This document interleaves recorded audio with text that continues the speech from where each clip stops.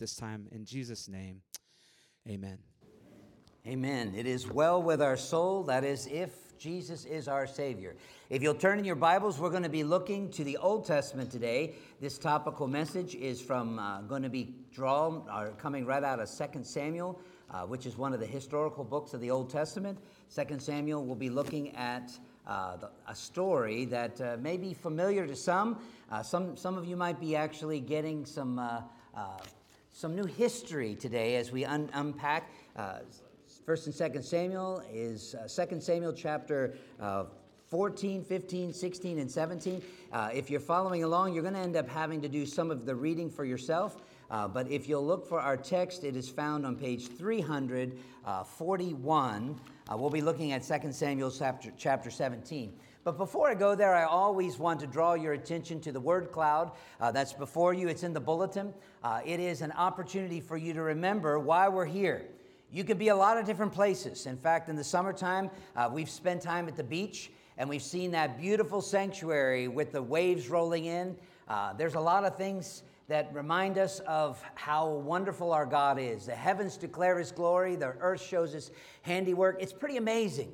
But today we're gathered in a sanctuary, and as we gather here, one of the things that we delight is we believe that God wants us to come together and to be in His company, to come and to meet with God. When you come, how do you know God?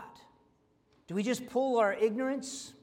Do all of us just come together and say, well, let's think about a God that would make me happy, or a God that would pat me on the back, a God that will smile at me? There's a lot of people today who don't know God, and so they generate their own gods. And that's one of the reasons why the Ten Commandments starts out as it does.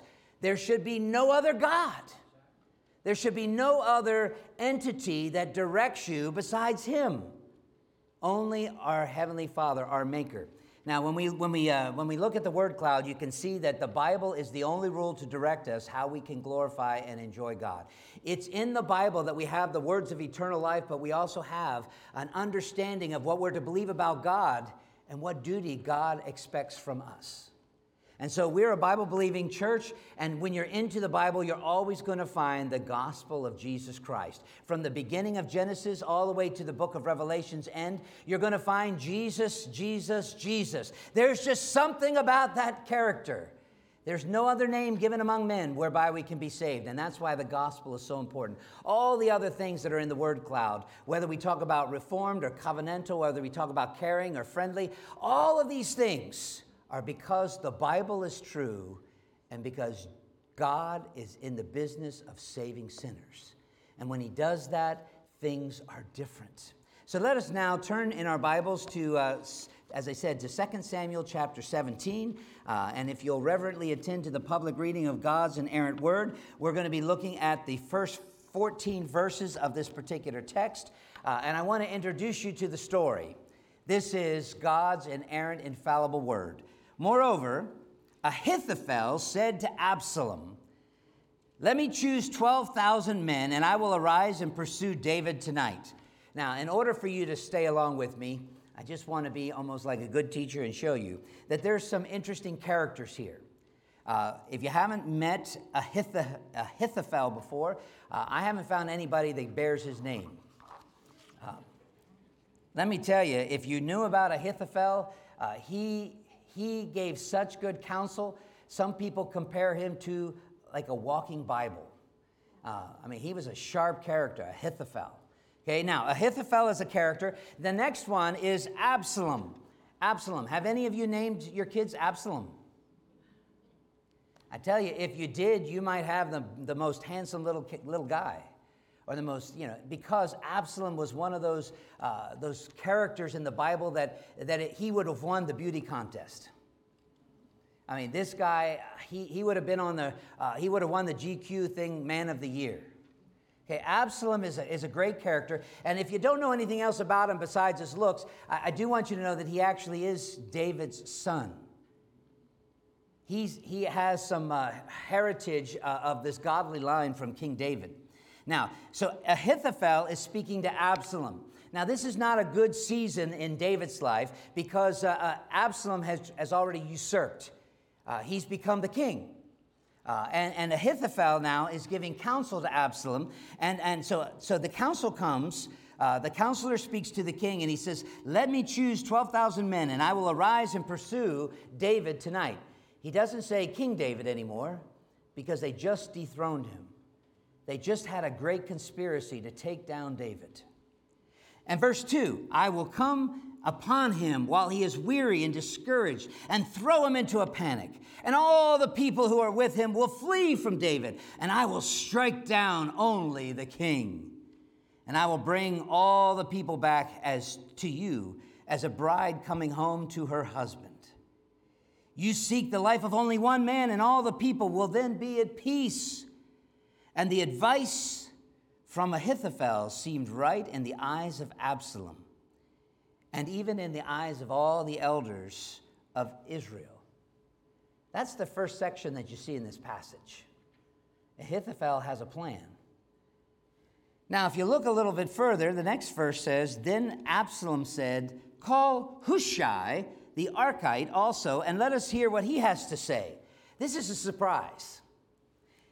In verse 6, and when Hushai came to Absalom, by the way, Hushai is also a counselor. He's a strategist. He would be somebody that would be in the cabinet if we were to liken it to the United States. This guy, Hushai, was in the previous administration with David. Hushai was one of David's good counselors. Now, Hushai is speaking to Absalom. I'll tell you the rest of the story in a moment. But Hushai comes to Absalom, and Absalom says to him, thus has Ahithophel spoken. Shall we do as he says? Now, the way that the writer here says, hey, you remember all that counsel that Absalom got? Well, he shared it with Hushai. And so he says, Hushai, is this good? And if it's not, then you speak and tell us. Verse 7, then Hushai speaks to Absalom, and he says, this time, the counsel that Ahithophel has given you is not good. Hushai continued, and he said in verse 8, you know that your father and his mighty men are men. And his men are mighty men, and that they are enraged. They're like a bear robbed of her cubs in the fields.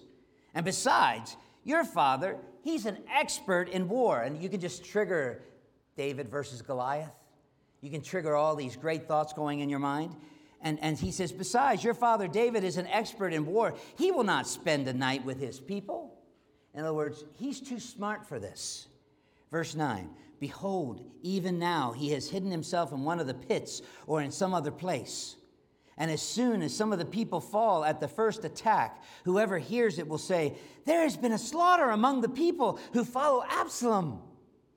Verse 10, when that news gets out, then even the valiant men, whose heart is like the heart of a lion, will utterly melt with fear. And all Israel knows that your father is a mighty man, and that those who are with him are valiant men. But my counsel is that all Israel be gathered to you, from up north in Dan all the way down to the south in Beersheba, as the sand of the sea for multitude, and that you go and battle in person. Verse 12, so we shall come upon him in some place where he is not, or where he is to be found, and we shall light upon him as the dew falling on the ground, and of him and all his men with him not one will be left. If he were to withdraw into a city, then all Israel will bring ropes to that city, and we shall drag it into the valley until not even a pebble is to be found there. Whew. Verse 14, and Absalom and all the men of Israel said, the counsel of Hushai the Archite is better than the counsel of Ahithophel.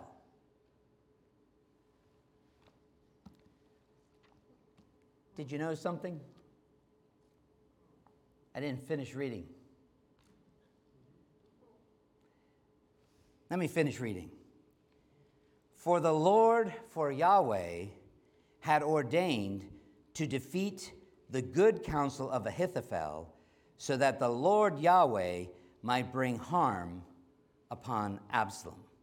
Let us pray. Our Heavenly Father, I pray that you'll take this message today and apply it to our hearts that we might truly, as Ephesians 4 talks about, be equipped to be able to live and move and have our being here in 2022. We pray that you will equip the saints to be able to do the work of the ministry that you have already ordained that they should be doing, that we, everyone in this room, should be doing, Ephesians 2:10. We ask for the Spirit of God to direct our steps and to give us the discernment so that we can see who is controlling the narrative that we're listening to. In Jesus' name, amen. Those of you that have a little bit of age on you, you'll know who Paul Harvey is. He captured everyone's attention on the radio when he would say, "And now the rest of the story." Everybody would pay attention to the rest of the story because the details that he would add to the narrative would help you, the audience, to figure it out. And when you figured it out, then it was satisfying. You may not have liked everything, but now you understood how the puzzle fit together. There's a fellow named Dr. Erwin Lutzer. I was first exposed to him when I got his book as a youngster. It was called Exploding the Myths That Could Destroy America. And this particular book was an easy read, big writing and all that kind of stuff. But it was a pastor. He's got all of his degrees and all that, but he is at Moody Memorial Church in Chicago. He's written many books. The latest one that he came out with is We Will Not Be Silenced. And I want to encourage you to get that, pick it up and read it. I'm trying to do that with my whole family. We want to have a discussion group over it. But in Lutzer's book, he ends up tackling some of the contemporary issues, and he's asking Christians to not be silenced. In chapter 2, which is where I'm picking up today with this topical message, he ends up titling it, Rewrite the Past to Control the Future. And he goes on to say it like this, "Who controls the past controls the future," said George Orwell in his book. He wrote this during the rise of communism, pointing out that if you can rewrite even and erase the past, then you can help people forget who they are and they can forge a new future. In the book 1984, Orwell described the ministry of truth, whose duty it was to make the past consistent with the present. Winston Smith's assignment was to make the truth look like a lie and vice versa. If Big Brother made a prediction that didn't come to pass, then the past would just simply have to be rewritten to harmonize with whatever Big Brother had said. Revising history lies at the heart of all social and political revolutions. And he goes on and he challenges people. Now, when I end up coming to the pulpit here today, my goal is not to read a book to you. It is to open up God's book to you. And so the text that we're looking at today is to be able to help you to see who is controlling the narrative and to be able to understand how these things are not new. In fact, Solomon said it so well, there's nothing new under the sun. As I've been reading these kind of things, the challenge is for us to not be deceived by the voices that are all around us, especially the many secular agendas that are being pushed, and even what some parents are rebelling against, even in the public education. They're telling you certain things that are completely different from our biblical world and life view. And they're actually saying they're not doing it, and yet we're watching many of the children buying right into it. Some of the agendas that are being advanced are so subtle, and some are not. As we looked in Romans 13 last week, God's grace has been given to mankind so that we would have order, so that we wouldn't have to be living in chaos, so we wouldn't have to have doublespeak, or we wouldn't have to have a ministry of truth that's trying to erase things so that you only hear one message. On the front of the bulletin today, you have that picture of people as if they're puppets being led by somebody else's hand. Is that a bad picture? Would you like to be the person down at the bottom? Would you like to be the hands up at the top? It's kind of interesting. The reason why this looks so bad is because of the strings that are connected. You see, because the strings would tell you that you're not free anymore, that somebody else is pulling the strings and you're powerless to stop that. Today's message ends up bringing some of that to light. You know, if you look through Scripture, our battle is not against flesh and blood. It's not against people. It's about spiritual wickedness, as it says in Ephesians chapter 6. And Satan is the master at deceiving. He's the master at the ministry of truth. He's the one who tries to change things or to challenge you to come up with alternatives to the way God has set it up. In today's text in 2 Samuel, we will see how the agenda of personal satisfaction led to the pain and unrest in others. Whew. It's almost like I said, there's nothing new under the sun. Some people are going to do what they think is right in their own eyes, and it has a negative effect on others. You will also see that the new agenda is in reaction, and it promotes even more devastation and even humiliation. When you try to do things and then you react to those things, oftentimes you just make things more mucky, more difficult. It's almost like trying to get out of quicksand. You end up getting deeper into it.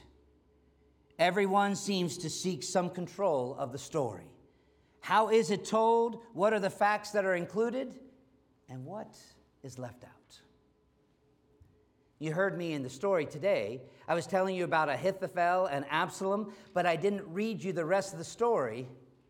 And boy, it changes everything if you can take out the last part of chapter 14, or verse 14. As we prepare for communion, and at the table that God has prepared for us, for believers that is, may God help us to see how He is in control of the narrative. And once you recognize that, my prayer is that you'll want to run to the table and you'll realize that He doesn't have to use strings to make you want to do that. The sermon comes in three parts. It is going to be the abuse of freedom. Secondly, the agony of defeat. And the third is going to be the agents of change. The first 2 points I quickly want to highlight, but you need to have them in order to have the context for the third. The agents of change, how it really works together. The first thing I want to talk about is from 2 Samuel chapter 13. So if you have your Bibles open, or sometimes the text might be above, but I want to talk about the abuse of freedom, or better said, maybe the abuse of grace. You see, when we're entering into this story, we find all kinds of narratives going on. People are living during this time when David is king, and people are enjoying life. They can go here, they can go there, they can do this, they can do that. They have freedom. Okay, but as Galatians chapter 5 says, stand fast in the freedom that you have in Christ. Well, these people, they just stood fast. They stood fast not in the freedom in Christ, but in their own freedom, I call it, of personal satisfaction. And they abused it.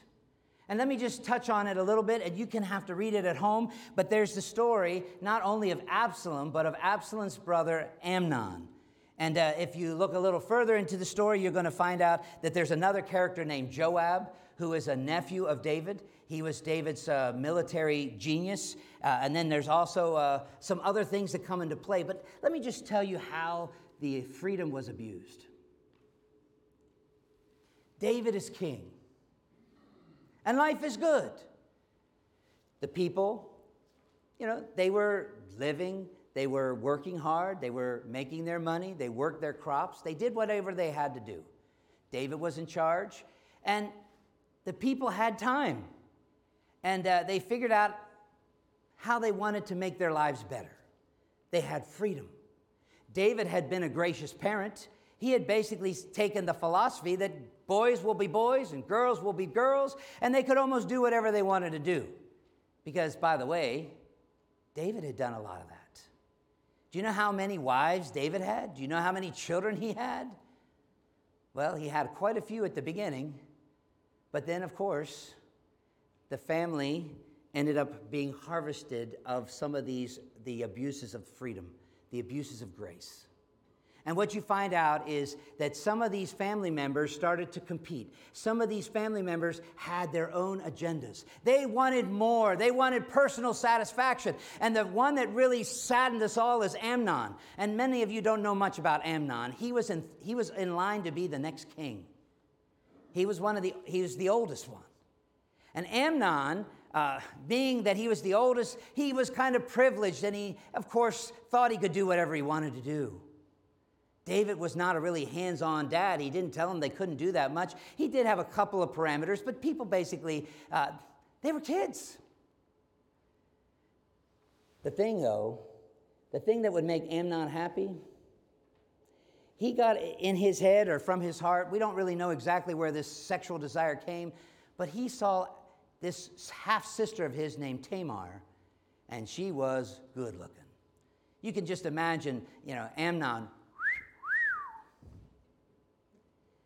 And because he had the abuse of grace, he ends up finding and manipulating. He fakes a sickness. What a conspiracy. And he says, oh, what I'd like is to have my sister to come over and bring me some chicken noodle soup.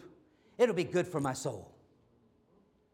And if you read the rest of the story in chapter 13, you're going to find out that when she brought him chicken soup, he took advantage of her. It's too X-rated to even talk about it in public. And she's yelling out, don't defile, don't do it. And Amnon did it. Now, if I was Paul Harvey to tell you the rest of the story, Tamar, she was good looking, that's for sure, but she had a handsome brother. Do you know who he was? Absalom.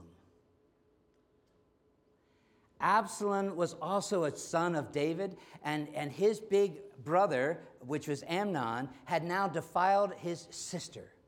And you know what happened?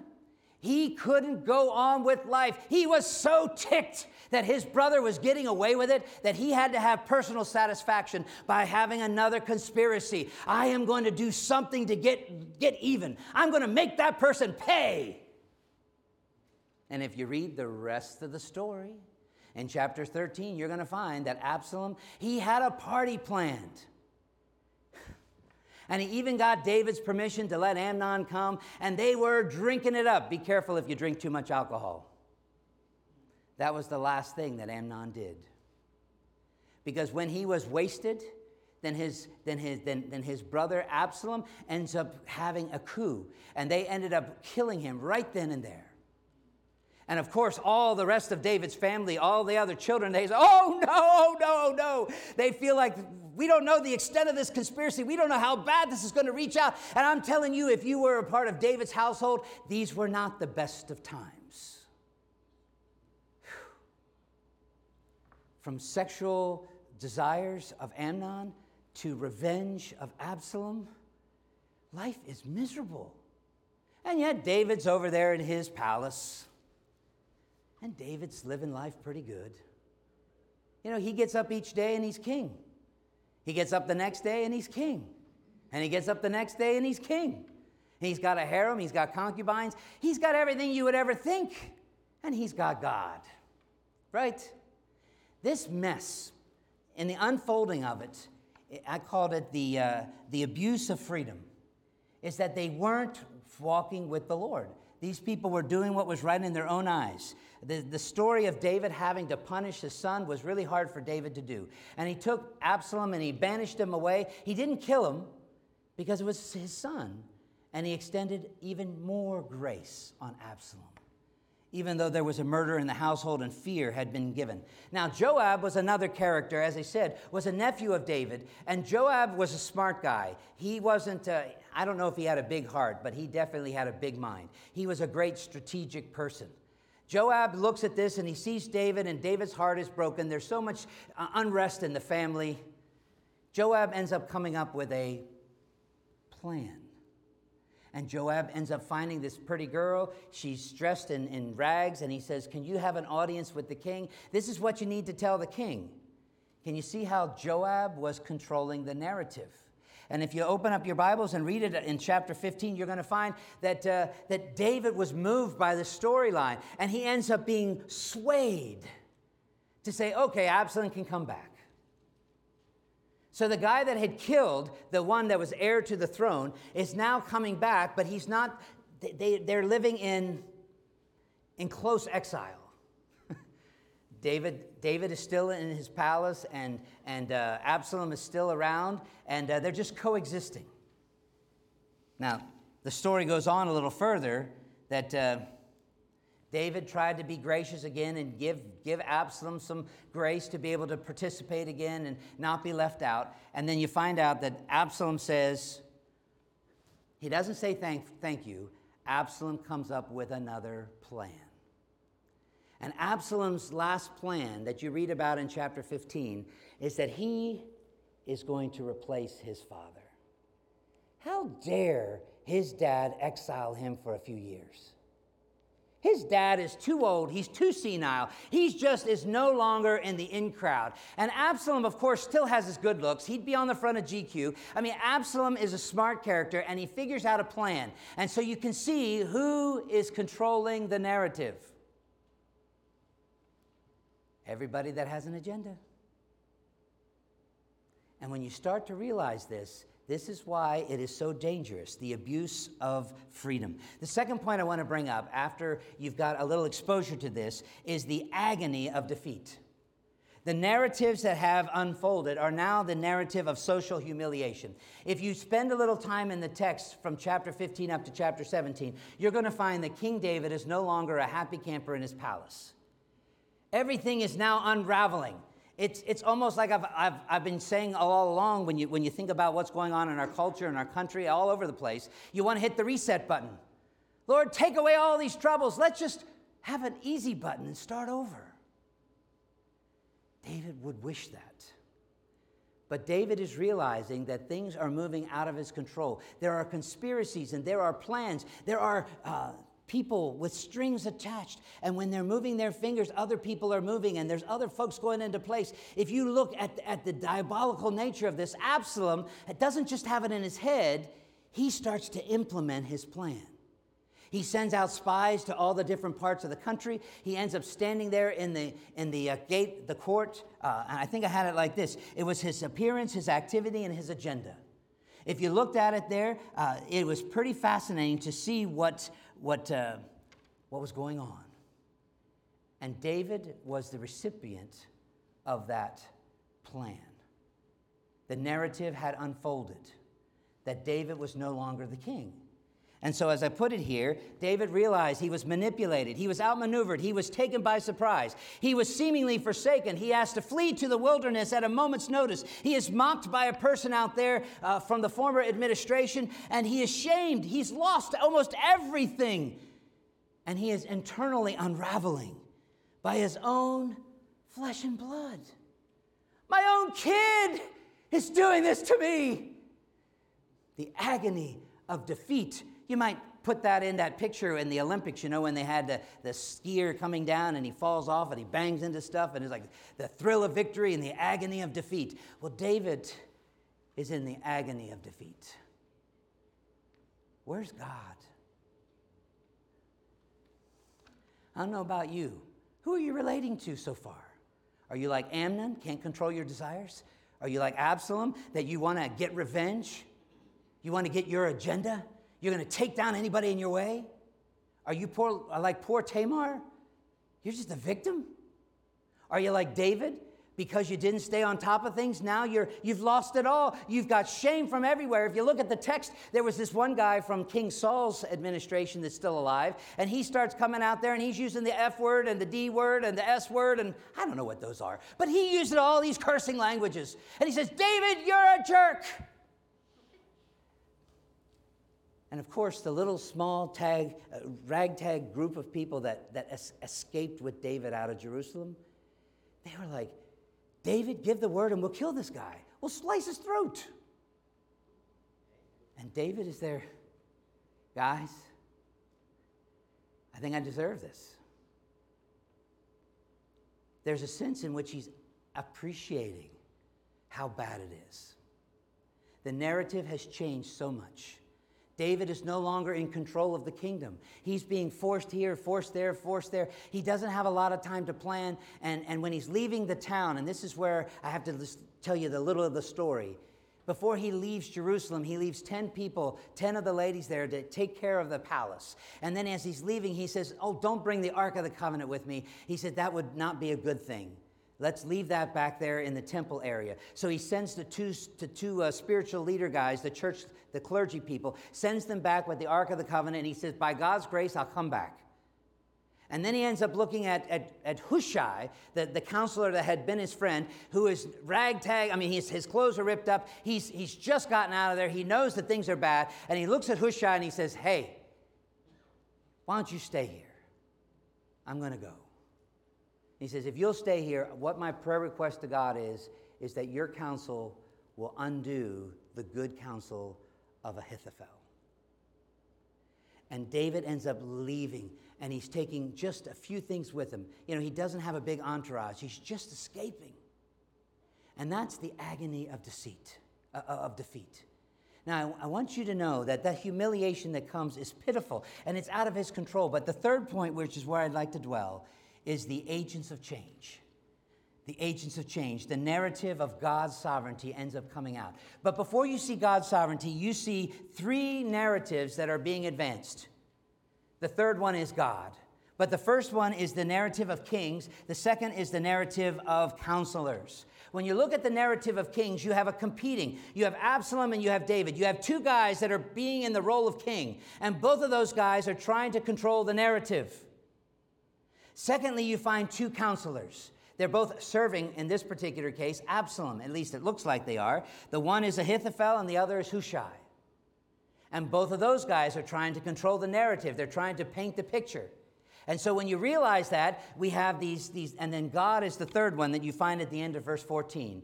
God has his agenda too. So there's three agents of change, but most of us only see the two. The agents first I want to look at is the kings. When you look at these two agents of kings who are controlling the narrative, who is their audience? Who's the audience listening to King David? Or who is the audience listening to King Absalom? Well, when you think through it a little bit, the audience of the kings are the people, the ones who follow them. And it's really interesting that when you listen to Ahithophel, he says, look, the people that are going to follow you, Absalom, they're going to just be like a bride coming home for the honeymoon. They're going to love on you. They're going to submit to your every wish. The only thing you need to do is you need to take care of the distractions so they can be looking full into your beautiful eyes. Isn't it interesting? The people are likened just to a bride coming home to the husband. It's the kings. Now, David's audience used to have, if you remember back when David killed Goliath, the songs were going around. Saul had killed his thousands, and David his 10,000s. The people used to admire this ruddy man, this guy who was a neat character. David had 600 mighty men that followed him around. David was not afraid of much. I mean, it was pretty fascinating how you see David's lifetime. And now as he's been king for a while, who's listening to the king? Apparently the people aren't. The people's hearts have already been turned towards Absalom. And so who's controlling the strings? David is realizing that he's not been very efficient at being able to communicate with his people. And so the kings, Absalom was trying to replace his dad. He was saying his dad wasn't good enough. And so his plan was to win back the favor. He could use his charm and his good looks, his appearance, and his activity. He would be out there at the gate. He would call people up if they had phones or cell phones. He would constantly be in touch. He'd send you a text message all the time, and he'd give you all these favorable little speeches. He would have said everything to make you feel like Absalom loves you. Absalom loves you. Absalom can solve your problems. And the people liked it. They said, well, we haven't talked to King David for a while, so they ended up falling in line with him. And so his agenda was that he came up with the final plan, that he said, at the right moment in time, when David's been lulled to sleep, then I'm going to blow the trumpets, and all of our spies that are all around the land are going to hear about this. It's almost like lighting those torches in the Lord of the Rings, where all the mountains turn on with lights. They're going to let everybody know that there's a new king. It's the one that was in line to be the king, and he's replacing David. Long live King Absalom! Wow. He grabbed the narrative really well. He really did. But to combat this, David was trying to get the narrative back. David learns the truth. He had informants that told him about it, even though it was a little late. David decides that instead of standing there like the Alamo, he's going to retreat. He abandons the palace and he leaves a few people there to try to hold the fort. David counsels with Hushai before he leaves, and he says, man, I don't have control of much. In fact, I don't have any control. He says, why don't you stay here? And just like you were faithful to me, why don't you act like you'll be faithful to him? And we'll see if the Lord will use this. David had a plan in his despair. He leaves he leaves really quickly. And in his despair, he endured all that cursing. And he is living as a refugee, abandoned. But the counsel of Ahithophel and the counsel of Hushai are in competition. You can see both of these guys are smart characters. And both of them have an audience of the king. The same guy is listening to the same, and that's why you can picture Ahithophel on one hand and you can picture Hushai on the other. And they're trying to pull the strings. The irony is Ahithophel told the truth. Ahithophel gave the counsel for victory. Hushai gave the counsel for vanity. It's a scary thing. If you're Absalom, he's been a smart guy up to this point. All of his conspiracy has come to pass. And now that he's got the crown on his head and he's got the favor of the people, something happens. He turns into a stupid person. Instead of going after his enemy to get the victory like Ahithophel said to do, just go after him, get it done. Take 12,000 people, we'll finish it tonight. We'll make I called it a swift and surgical incision. We'll just go after the one guy. And we take him down, everybody else will just come back to you. Absalom, they will. And you know what? He was telling the truth. Now, on the other hand, you had Hushai. Hushai is a trusted counselor to David, and he gets up there, and his plan is for vanity. And he says, time out. He says, well, that plan for victory, don't do that. He says, the plan for vanity is much better. He says, what I would like you to do is to don't rush out and do this. He says, you need to puff yourself up. You need to have people from all the tribes to show up at the same time. And if you'll just bring them down together, then you won't have to have some of them picked off here and some of them picked off here. He says, you come with a show of force and all the people be rallied around you. And when you find out where King David is with his tiny little group, you will swarm them. And if they retreat into some kind of little refugee or little city with walls, he says, our ropes will just pull down those walls and we will leave nothing left.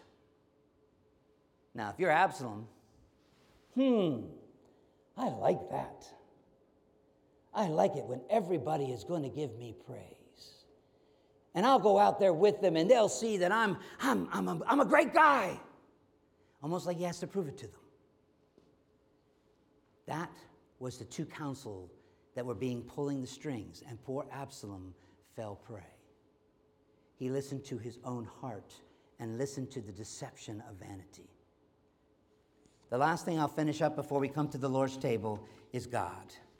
God has a narrative that the Scripture holds for God's people. We are the audience. Everybody that gets the Scripture gets to know this. And the reason I know this is because the Scripture was recorded for our edification. Every word from God is profitable for doctrine, for correction, for instruction in righteousness, that the men and women of God might be complete, thoroughly furnished in all good works. If you have chapter 17, verse 14, you're going to see there that Absalom and all the men of Israel said, the counsel of Hushai the Archite is better than the counsel of Ahithophel. And this is where you have to get it. For the Lord had ordained to defeat the one, so that the Lord might bring harm upon Absalom. When I listen to this, God had a divine plan. And many of us wouldn't like God's plan. Did you hear what the plan was? The author of Scripture, the historian here, tells us that God had a plan not for good, but for bad, for Absalom. Pastor, let's erase that verse. Our God is a loving God. He loves everybody. Everybody's going to get to heaven. Even Judas. We just talked about that in Sunday school. Well, all that's a farce. Broad is the way that leads to destruction, and many are on that path. Okay, I want you to know without a doubt that sinners are going to be judged for their sin, because God can by no means clear the guilty. But when you look at this text, the author, the historian, tells us that God had the fingers above. And that God was the one who had an agenda. And that God had an agenda to bring judgment, punishment, to bring correction on Absalom. Absalom was not going to get away with it. Absalom was not going to reroute God's plan. Absalom had, in his own head, had come up with a better plan than God. God had a plan that he was going to put somebody on the throne of David. And Absalom said, hey, I am going to be the one that replaces David. And God says, Many of us don't live like that in 2022. We don't realize that God has an agenda that he's working out. And if you look around, everybody's coming up with alternatives. Everyone seems to say, I've got something better than what God has. Whether it's for your sexual liberty, or whether it's the way you want to spend your money, or whether you ever want to have a household or not. You know, nobody has to get married anymore. And kids don't have to be respectful to their parents. In fact, they don't even have to tell their parents what they're doing. They can choose their own identity if they want. They can do whatever. And they never have to leave if they don't have to leave. Government will help them so that they're not dependent on those mean people. When you think about all of these agendas that are being advanced, I want you to know that God is not sitting back there saying, I didn't know that. Really? No, if you look at Psalm 2, he that sits in the heavens shall laugh. He'll bring them into derision. He is that one who is able to control the narrative because this is his story. That's what history is. Now, if you look at how it unfolds, and this is where I'll bring it to the table, he had a plan to bring punishment on one of David's sons. And I said that's hard for us to digest. It is. And David, when he realized this, when David was getting the upper hand and when the counsel of Ahithophel was defeated, David ends up telling Joab, and he says, don't hurt my boy. Don't hurt Absalom. Don't give him what he deserves. Don't mistreat him. Don't give him more grace. Give him more grace. Everybody's looking at David and saying, you need to see a shrink. You must be mental. How can you love this guy who has just demolished your title, your character, your whole thing? He's even had sex with your concubines. How can you, you know what I mean? God's will was even harsher than David's. But the plan is interesting, that when you look at that verse, at the end of verse 14, 17:14, for the Lord God had ordained to defeat the good counsel of Ahithophel, and so the Lord might bring harm upon Absalom. This is where I want you to get it. I never saw it before till I studied this text. Absalom was going to suffer. The son of David was not going to sit on the throne of David because he was not worthy. But there was another son of David who was worthy. And if you go to Isaiah chapter 53, verse 10, it's there all along. It was the will of the Lord to crush him. He has put him to grief. And when his soul makes an offering for guilt, he shall see his offspring. He shall prolong his days, and the will of the Lord shall prosper in his hand. I don't know if you're following along. This is Isaiah 53, where it talks about Jesus being the suffering God, who was going to be like a lamb taken before the shearers. He wouldn't open his mouth. He would be bruised for our iniquities. The chastisement for our peace would be laid upon him. And it was the will of God to crush him. You see, Absalom, even though he looked good, even though he was making people swoon over him, and he would have given them great counsel, but he was a phony. There was one son of David who does love, one who does care about the compassions of your heart, the struggles, the one who can say, it is well with your soul. It is Jesus Christ. And he was going to be the one that the Lord's will was going to crush. And when you look at this, it looks like a devastating situation. But I can tell you that Absalom could never supplant the godly line, the control of the narrative that God had ordained, that, as Ephesians 1 says, before the foundation of the world, there would be the Lamb of God who would come and be slain. He was going to be the son of David, and he was going to come through the lineage of Solomon, not Absalom. We come to the table today, and I want you to know that Jesus was not as pretty as Absalom. And he may not have been as tall. And he may not have been able to go around with some of the boastfulness that Absalom did that made people swoon over him. But Jesus came into this world to conquer a greater enemy than his dad. He submitted to his Father's wrath, for the wrath of the Father was poured out on him. And that's why from the cross he said, "It's finished." His was following the counsel of victory to conquer the condemnation that is due to us for sin. As we come to the Lord's table for communion, I want you to know that this is for believers only. And if the elders would come and gather, I want to lead us in prayer. I want to encourage us to come to the Lord's table not with our own agendas, but with His. Not creating our alternatives, not trying to get our sexual satisfaction, not trying to get revenge against people who have done us wrong, not trying to just control the circumstance, but to realize that God is controlling the narrative, that in the fullness of time He would send His Son, made of a woman, made under the law, the Son of David, who would take the curse of the law. If the elders would come forward right now, I want to lead us in prayer and set apart these elements. Let us pray. Our Heavenly Father, as we've gathered in this place today, we've had the Word of God broken before us, and we've realized that the narrative has been yanked around from this person to that. Whether they're kings or counselors, all kinds of people are always being pulled this way or this way. And sometimes they speak the truth, and sometimes they speak deception. But they always speak with an agenda.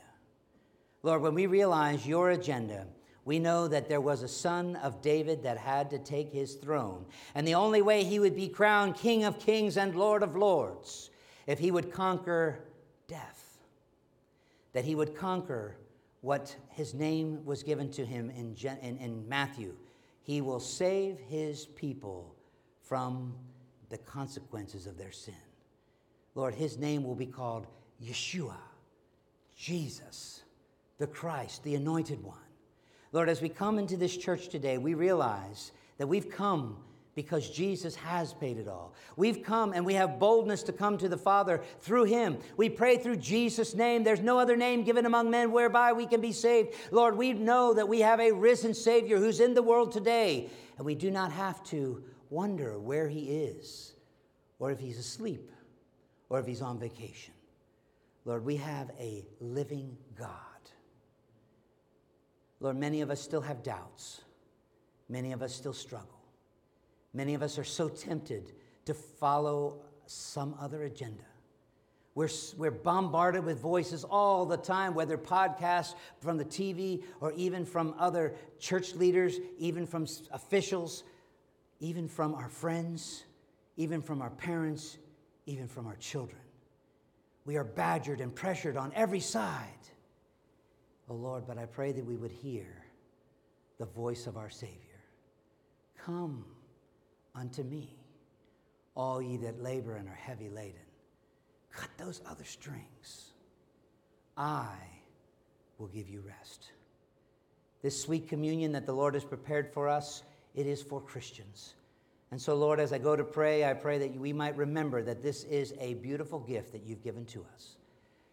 Lord, our prayer is that you would forgive us our sins and cleanse us from all unrighteousness. Lord, our prayer is that we would long to spend more time with you and to look more full in your wonderful face. Lord, our prayer is that we would speak the words of truth, that we would have the love of God demonstrated in our lives.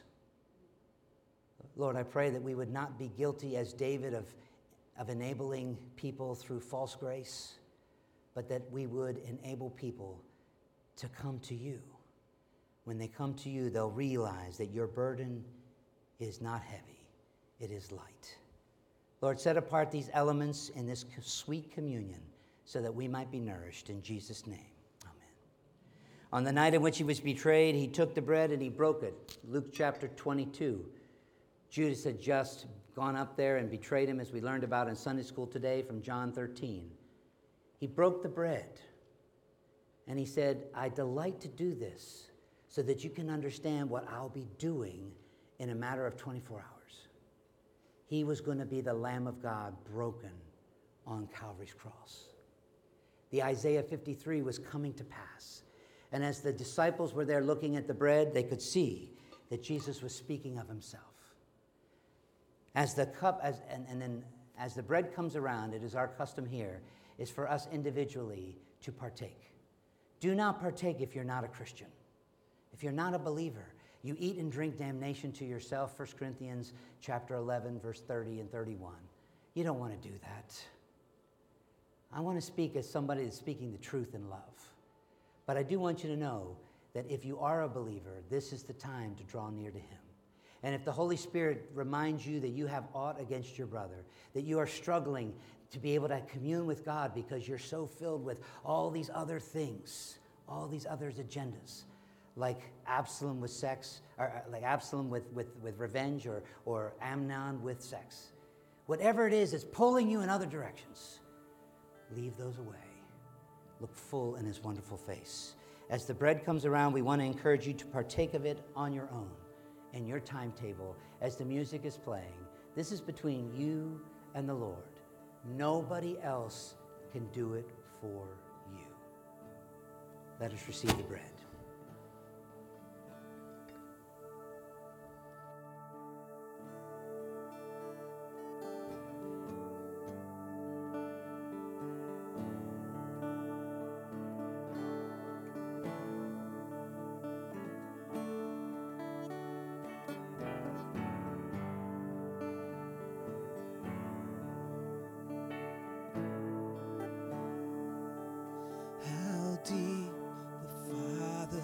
Love for us, how vast beyond all measure, that he should give his only son to make a wretch his treasure. How great the pain of Syria. The Father turns his face away as wounds which mar the chosen bring many sons to glory. Behold the man upon the cross, my sin upon his shoulders. Ashamed, I hear my mocking voice call out among the scoffers.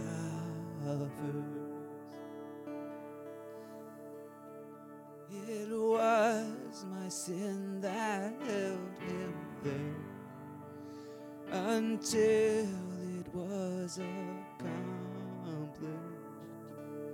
His dying breath has brought me life. I know that it is finished.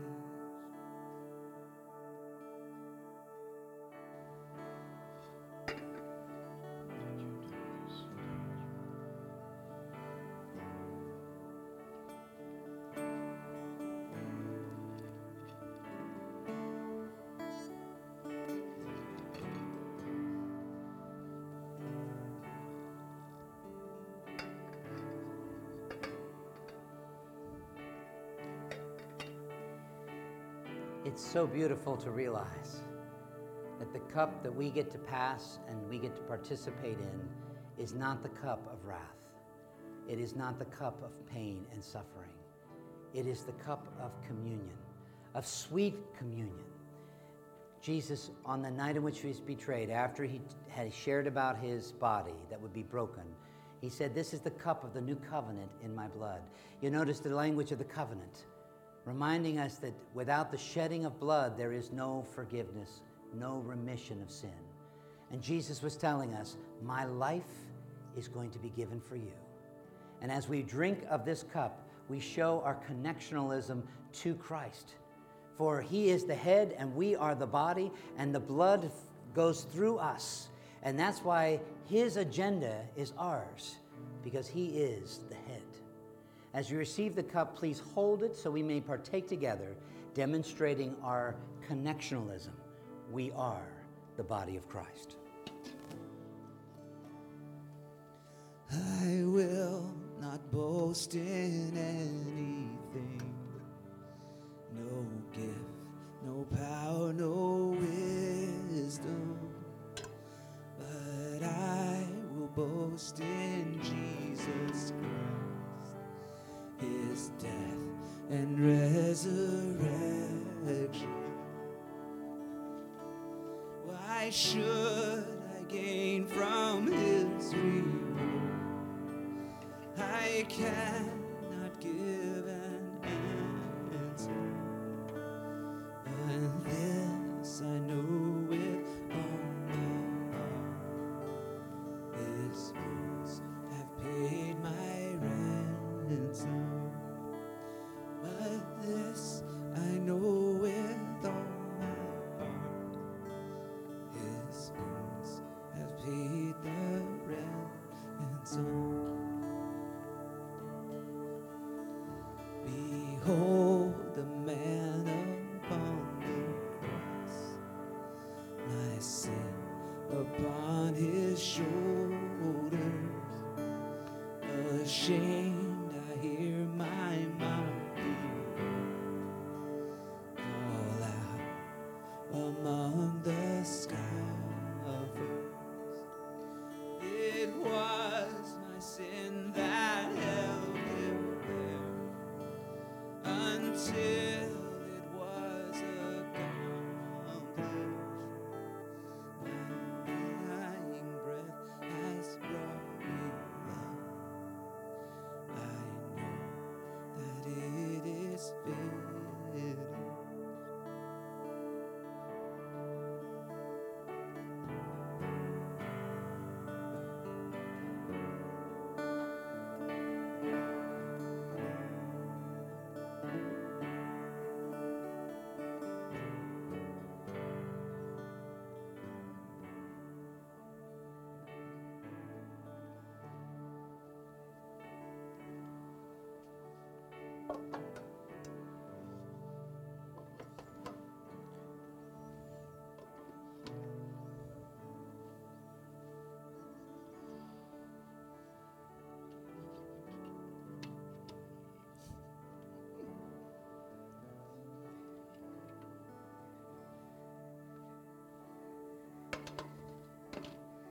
This has been a Be Still Sunday. Sometimes it hurts to be still. My prayer is that you would realize that God's agenda is going to come to pass. Jesus taught us in the Lord's Prayer, "Thy will be done on this earth." That's what it's all about. No matter what you're going through, the cup that he bids you to drink from is not a cup of bitterness and rage and revenge. On this Valentine's weekend, we know what love really is. This is a cup of love. And Jesus said, "You drink of it."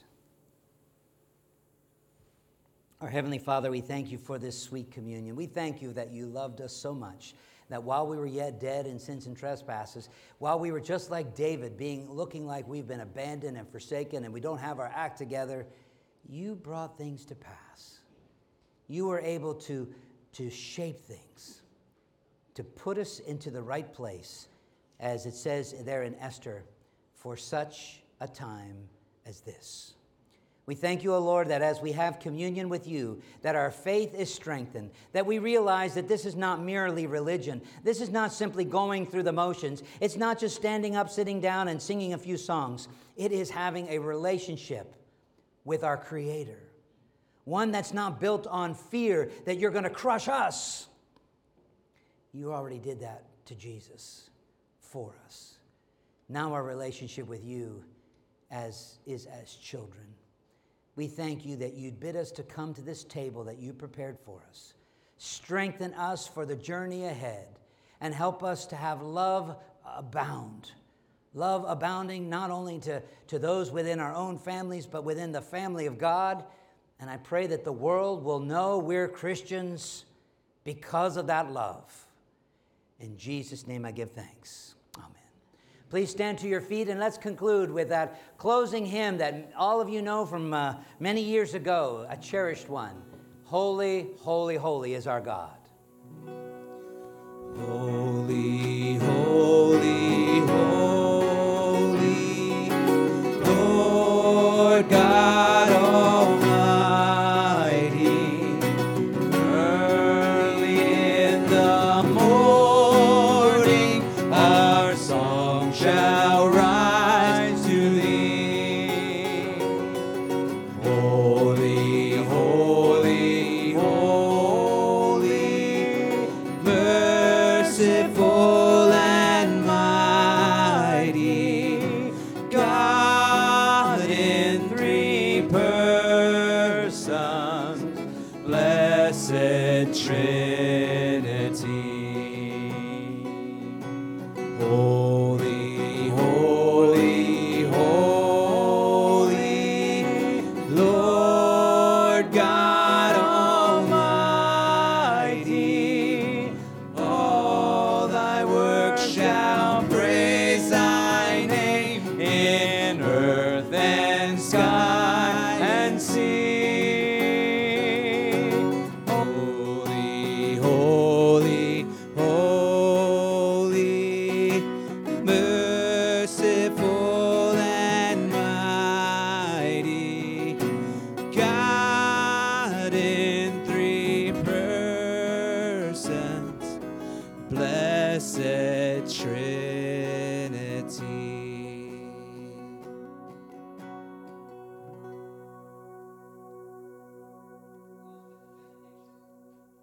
That is printed for us on the back page, where it says, "The Lord bless you, the Lord keep you, the Lord make his face to shine upon you and be gracious to you. May the Lord lift up his countenance upon you and grant you his peace." And all of God's people say, Amen and hallelujah, and Jesus is Lord.